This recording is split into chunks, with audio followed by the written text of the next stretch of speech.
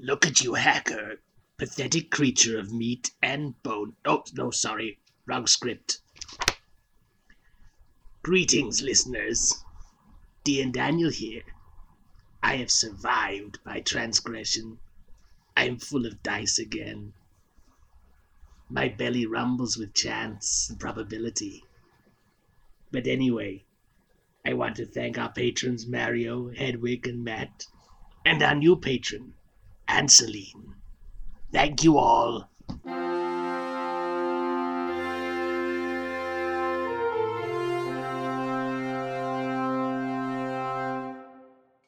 Hello, and welcome to Probably Bad Podcast, a podcast which is definitely bad. I'm Pencil. I'm Paper. Today's Probably Bad RPG idea is... The Warlock's patron is actually a wizard running an elaborate scam that got in way too deep. He's really just following them around with an invisibility enchantment and casting the appropriate spells as needed. That was submitted by Rubik's Cube 60. Before anyone says it, I know that Critical Role has a god who, spoilers, is actually a fey being doing all sorts of weird shit. But I feel this is sufficiently different and I want to talk about it. And I've not listened to Critical Role, so anything I say can't be considered a rip-off. So I think my first thought on seeing this was, there's a lot of spells that only one of those two groups can cast. So imagining, the Warlock tries to cast Eldritch Blast and the Wizard's just there oh shit, magic missile! I'm just picturing it as the Warlock the patron is you've got a special deal where you can use all of these extra spells, and all you need to do is not look too closely into where the spells are coming. I like the idea that they still get, the Warlock number of spell slots. Just the Wizard's really lazy. You have half as many spell slots because it takes me a while to get out of bed. I need the rest of my spell slots to stay invisible. Actually, that's the point. How long does invisibility last? Because I know that, that's possibly, going into too much detail. But I think it's a few hours. A second. Yeah, concentration up to an hour. So yeah, that's why warlocks have so few spell slots, because the wizard has to use almost all of them to keep casting invisibility on themselves. You're a special kind of warlock who can't use second level spells. I'm using those slots. I think you're a special kind of warlock who's less good as a bargain. States to get third level slots early.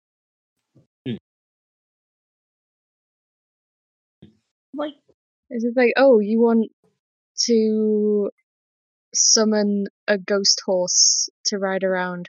That's fine, but you can't use rope trick. That's too much. To be fair, has anyone ever used rope trick? I'm genuinely interested. Has anyone ever used rope trick? Missed though. But I did technically use it.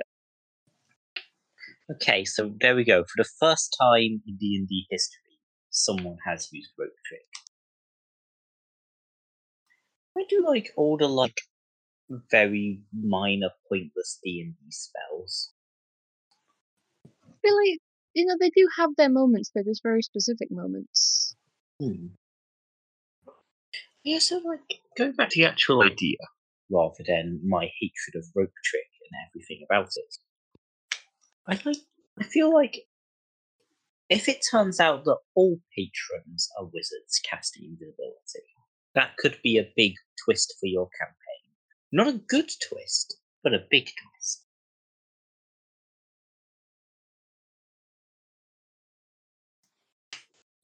Oh, so one of your player characters is the warlock, and the other 3 player characters are the wizards, who are all invisible and all trying to keep up the facade of this being a warlock. So it's basically a farce. The warlock has level 1 commoner stats.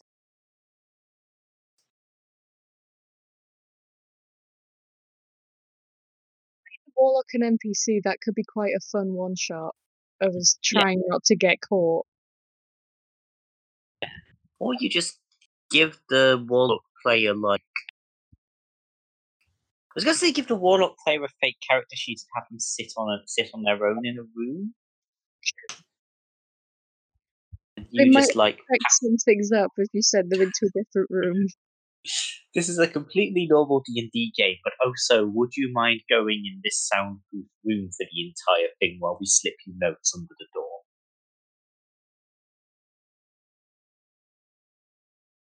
Playing a game of D&D just through passing notes would be interesting.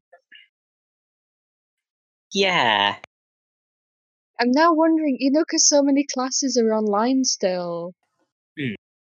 Just like running a text-based D&D game during a maths class. It's all the fun of slipping notes in maths class, but now you get to be wizards. Yeah. Like, yeah, you take damage if the teacher suspects something. Okay, so the teacher, you're trying to convince the teacher that they're a warlock, and all of you are passing notes to do so.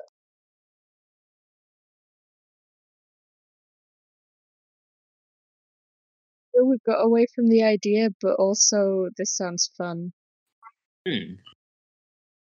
Like every time the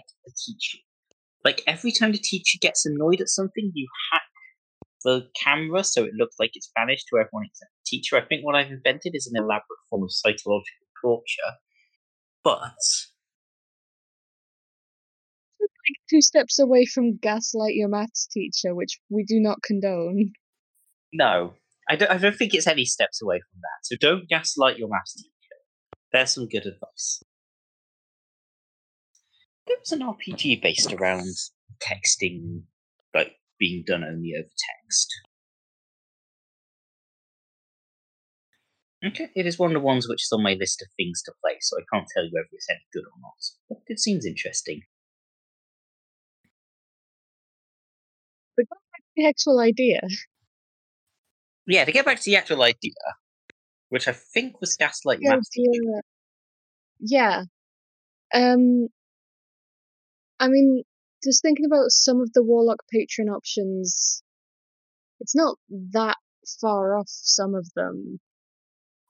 Yeah. Because all that a Warlock is really is someone who gets someone else's powers to do the work.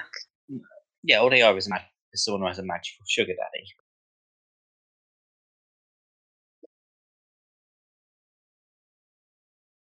Like, I definitely think that, like, an archmage would work as a patron idea.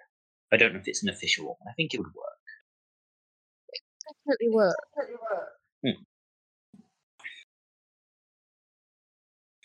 Yeah, there's an interesting class in there, like archmage, patron, or warlock patron, who is now like being a patron to a new generation of warlocks. It's warlocks all the way down. I mean, it's unearthed arcana, but there is the seeker patron, which is basically someone that travels around searching for knowledge, and is that not a wizard? Yeah. Just an unusually sociable wizard. The one wizard who can hold a conversation with someone for more than like 2 minutes. That's how they became patron.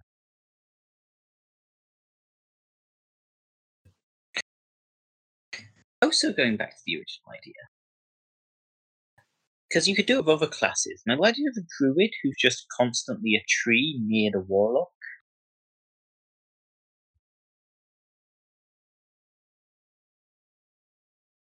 What? What is How would you explain just there's trees everywhere? We're in this terrible dungeon, and that tree that grew outside my house is also here. Like, the thing is, it's like, so that's the mystery of the campaign, is where this tree keeps coming from, whether you like, chosen by nature spirits or there's a dryad. And then we go to the stupidest possible explanation, which is that there's a druid disguised as a tree following you, making you look cool. The druid that occasionally casts command and just says, ignore the tree. Wait, can druids cast command? I don't actually know. They can do all kinds of things. I don't think they can cast command. Like, they can hit you with branches until you ignore the tree. Do a geese. Yeah. So that you will notice it, but you're not physically capable of acknowledging it. druid invisibility is where they just summon a goose into your face, and then while you're distracted by the goose in your face, they walk into the place. I mean, GEAS, but also yes. Yes. Mandy spell. That does make more sense than they summon a geese. But also, a geese flying in your face, are you really going to notice a vaguely familiar tree? the warlock must solve the mystery of why geese keep manifesting in their face. You've got the warlock who is being convinced they have magical powers by the wizard. But the wizard isn't actually a wizard. They're being convinced they have magical powers by the warlock. And it's an endless cycle when you move them have actual magic. Where does the magic actually come from? The druid. Yeah, exactly. This mysterious tree.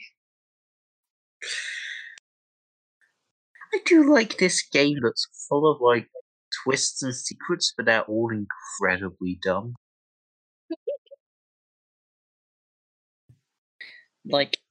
You put up a bunch of intriguing mysteries to begin with, and every layer the players uncover, the mysteries just get worse and worse answers.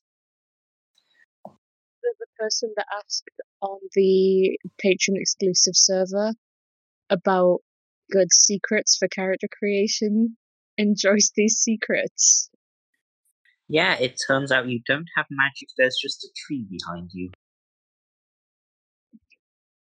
Shall we move on to questions?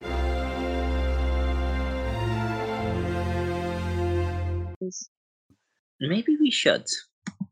Okay, our first question comes from... Our first question is anonymous. Other than ubiquitous be flexible, do you have any tips for a first-time DM? Yes, I am fully aware of what blog I just asked for DM tips. Bring your worst. Keep a d20 in front of your players to assert your dominance. To be honest, I don't think we would rather lock one of your players in a soundproof room and only pass them messages under the door. In terms of actual advice, the best sort of DM system I found is from Monster of the Week, which is the mystery tracker, which essentially you write down what would happen if the players did absolutely nothing. And then you can sort of use that to sort of extrapolate how people react to what they do. So it's this is what the villain will be doing if no one stopped them. So you have a good grasp of their overall plans or whatever's causing the conflict.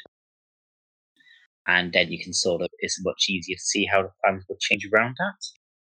Yeah, so remembering that your players, while they are the protagonists, they're not the only people doing things, and things will continue without their characters. Yeah. So on to terrible ideas. I just also say use your characters' backstories against them. Side quests, surprising stuff that pops up, connections to whoever is doing the bad stuff. It's fun. Yeah, backstory is a useful source of character and plot things, which is what Paper said, but better.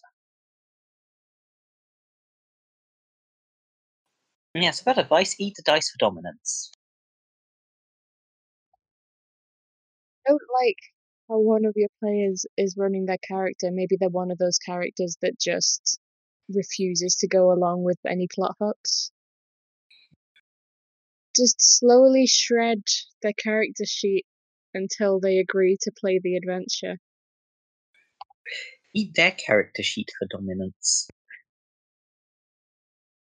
Because the player's like, oh yeah, I'm taking this disruptive spell, and you just grab their character sheet, brush it up into a bowl, and swallow it while making unblinking eye contact.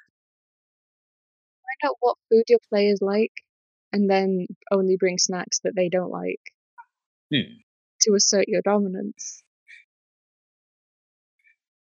Just like eat everyone else's copy of the player's handbook. Now only you know the rules.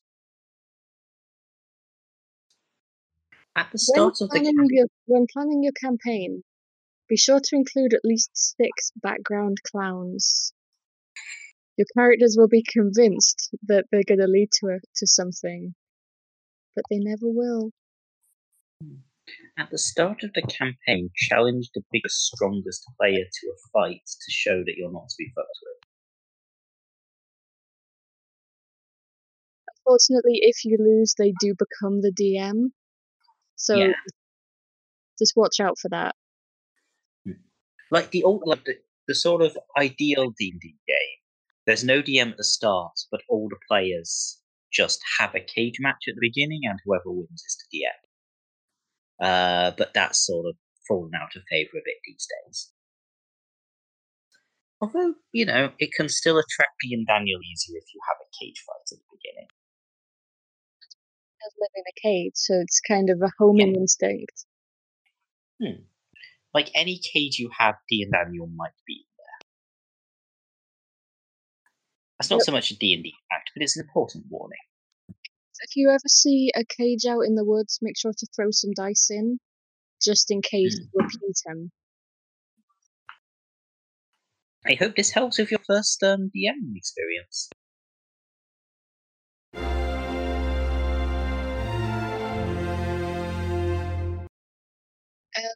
So our second question is also anonymous.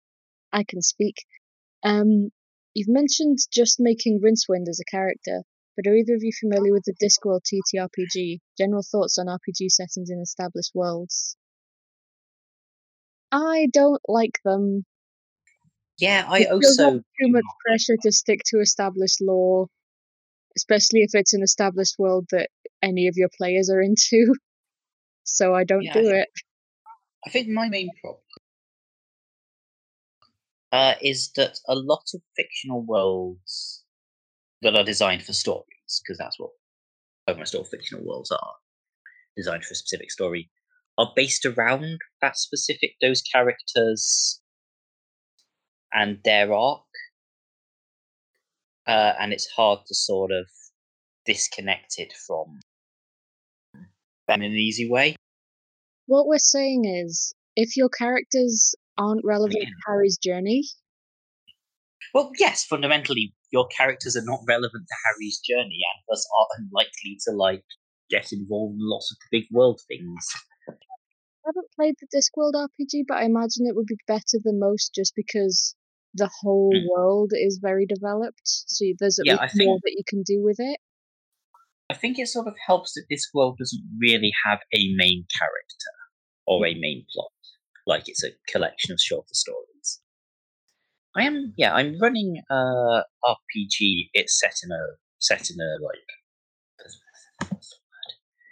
an established world.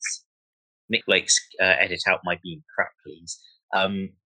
Set in an established world at the moment. It's in the Magnus Archives, and I needed to essentially put it on a different continent to avoid repeatedly running into lore conflicting with everything.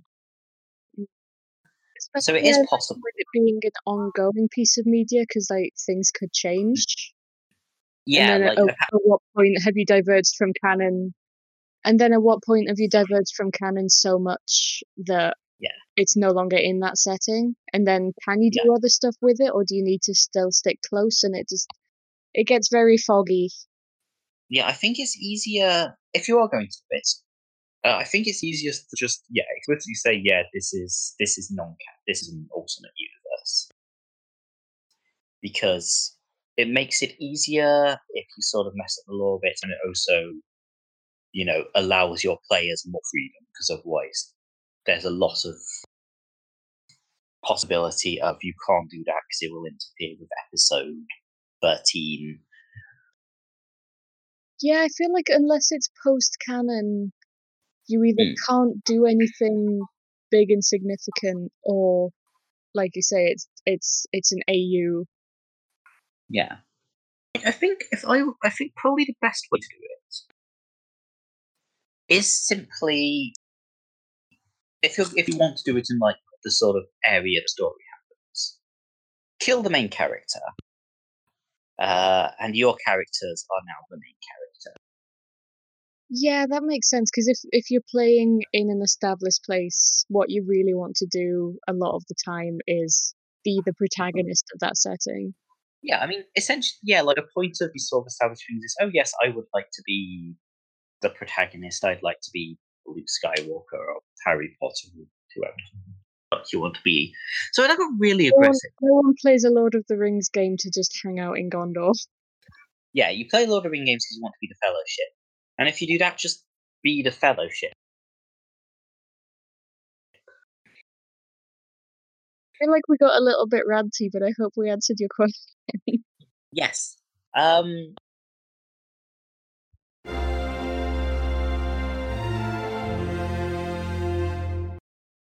So, our final question is from Latella. If you nut in the astral plane, do it push you backwards? So I've been thinking about this one, and I've looked at the actual description of the astral plane in the Dungeon Master's Guide, and it sounds like it's more of an ocean than sort of a void, really. So I feel like it wouldn't push you backwards so much as make the waters a bit murky. So there's no 5th edition manual for planes yet. So I looked at the 3rd edition manual for planes, and it seems that the astral plane dance is more of like a psychic void. So my theory, either it would push you backwards if you believed it would push you backwards, like as a sort of mental realm. So if you think, oh, this will push you backwards, it will push you backwards. Or it pushes you like psychologically backwards, like it regresses your character development every time you look at the astral plane. Being a psychic plane as well is like, what if you just can't quite get yourself there? Like there is a secondary question to ask, which is, can you nut in the astral plane? Yeah, I mean, like in a lot of cases, you're sort of not in your actual body in the astral plane. You're in like an astral form. So can astral forms nut? That is the real question that you're asking, Latella. So sorry, I've got the manual of the planes open right now. Astral forms. Again, this is still 3rd edition, so it's debatable whether it's still canon, but it's not really been gone into in great detail in 5th edition. They don't biologically heal, and they don't die, which sort of implies they're not biological anymore. Yeah, if I you don't can't think do the big death, you can't do the little death. that is why. That's what I always say. It is true. I did live with them for a year, and they do say that at least once a day, completely impromptu. But yeah, it seems like if you go there in astral form, you can't nut, and it can't push you forwards or backwards. But if you go in, We're debating it pushing you forwards now. What is the anatomy of the astral form? there's a lot of weird biology in D&D. I'm sure there's some creature with like a dick growing out of its back in one of the It's monster inclusive.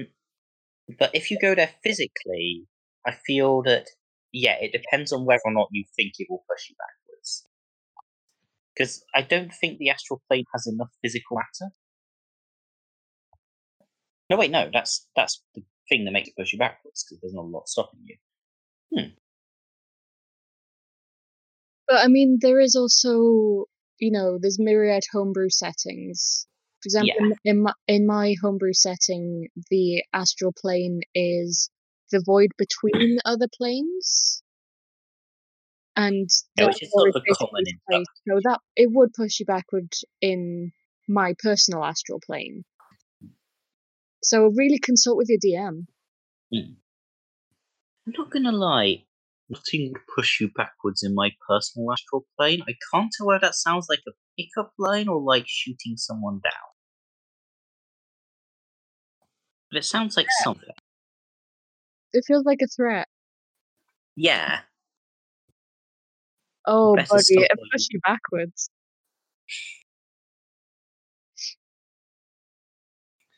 Yes. So yeah, that.